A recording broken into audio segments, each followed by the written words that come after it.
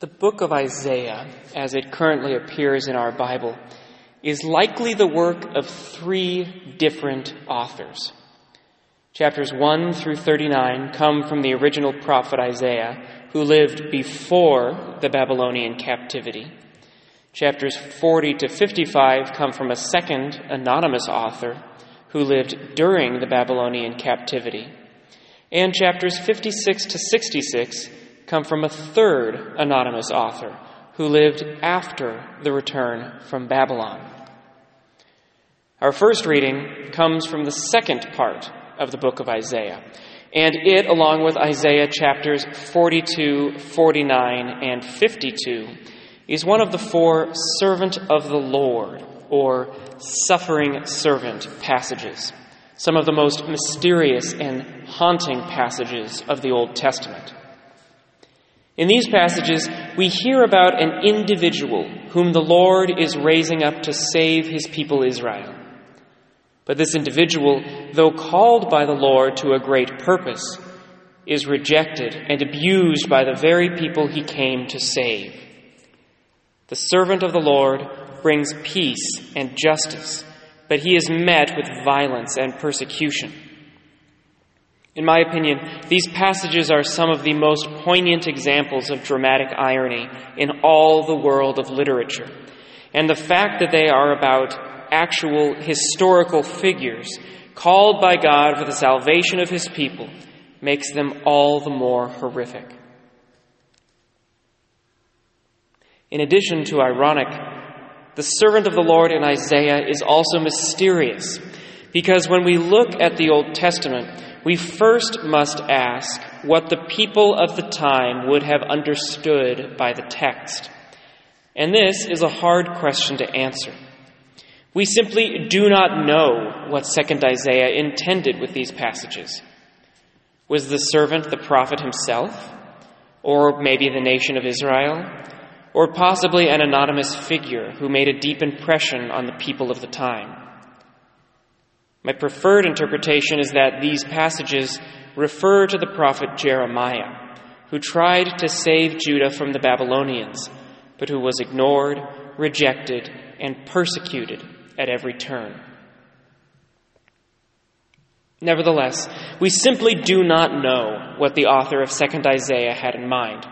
What we do know is that from the Christian perspective, it is clear that these passages are fulfilled in Jesus. Jesus, who was sent by God to save humanity, suffered and died at the hands of the very people he came to save.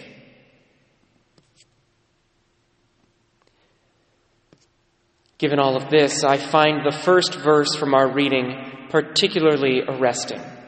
It reads, "The Lord God has given me a well-trained tongue, that I might know how to speak to the weary a word that will rouse them."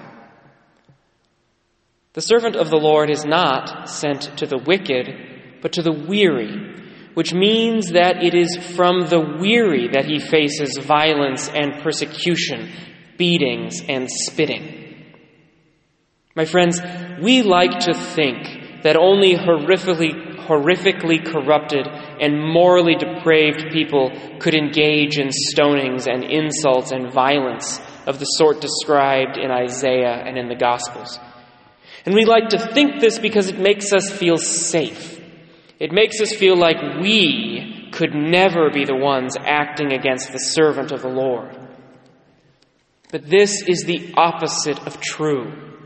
The servant of the Lord was faced with violence not because he confronted the very wicked, but because he sought to rouse the weary. I am not exaggerating when I tell you that the most dangerous force in this entire world is the status quo. Because the status quo, even when it is filled with corruption and injustice, makes people feel safe and comfortable. Anyone who seeks to overturn or challenge the status quo will always be met with violence and persecution, because people will always defend their comfort and their safety with deep, visceral, and violent energies. Who are the weary, except those who have become comfortable, those who have become numb to everything around them, those who have accepted the world as it is and prefer that it not change. When the servant of the Lord rouses the weary, when he calls them to a better, holier way of life, he taps into these deep, hidden energies of the people, and he is opposed with the full force of a society that does not want anything to change. He is killed because he is a threat to the way things have always been.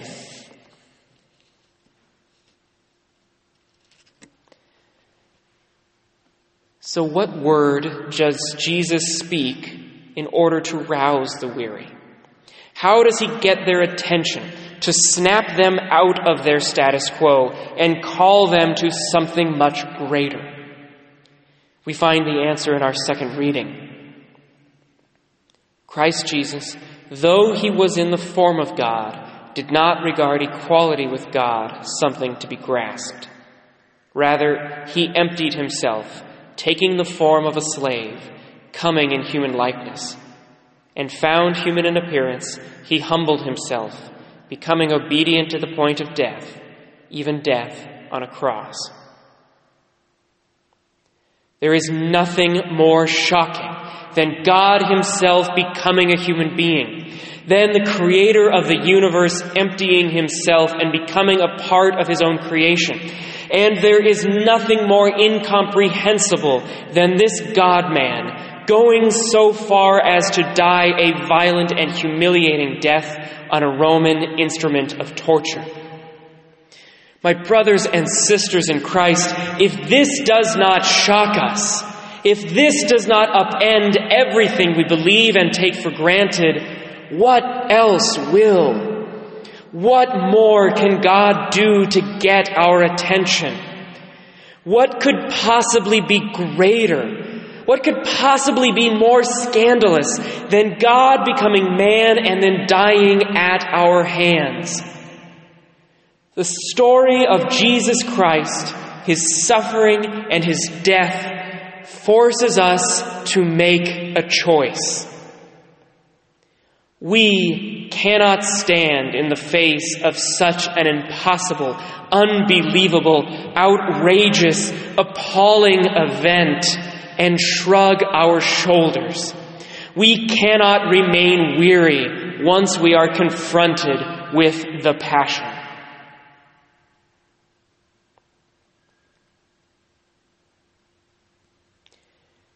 In defense of the chief priests and the Sanhedrin, at least they did not remain weary. When they were confronted by Jesus' claims that he was sent by God and acted with the authority of God, they knew they were being forced to make a choice that they could not escape. Either they had to abandon everything they knew for this new and definitive revelation from God, or they had to punish and kill Jesus for his blasphemous claims. Yes, these religious authorities killed God himself to protect their status quo.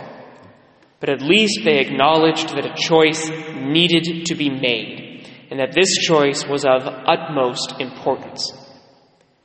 Even Pilate's wife spoke up, a dangerous thing for a woman of that era to do, especially when married to such a powerful man. But she knew that she could not remain silent in the face of Jesus. Far worse is Pontius Pilate himself. Pilate ignores the challenge of Jesus' life. He does whatever he has to do to keep the people contented. He washes his hands as though somehow he can remain neutral as he stands before God incarnate.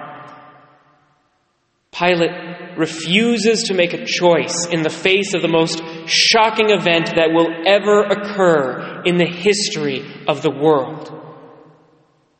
My friends, we can never be ambivalent about Jesus.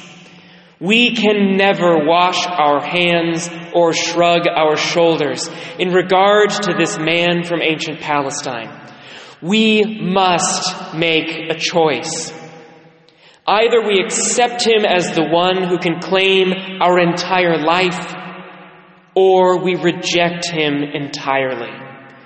There is no middle ground.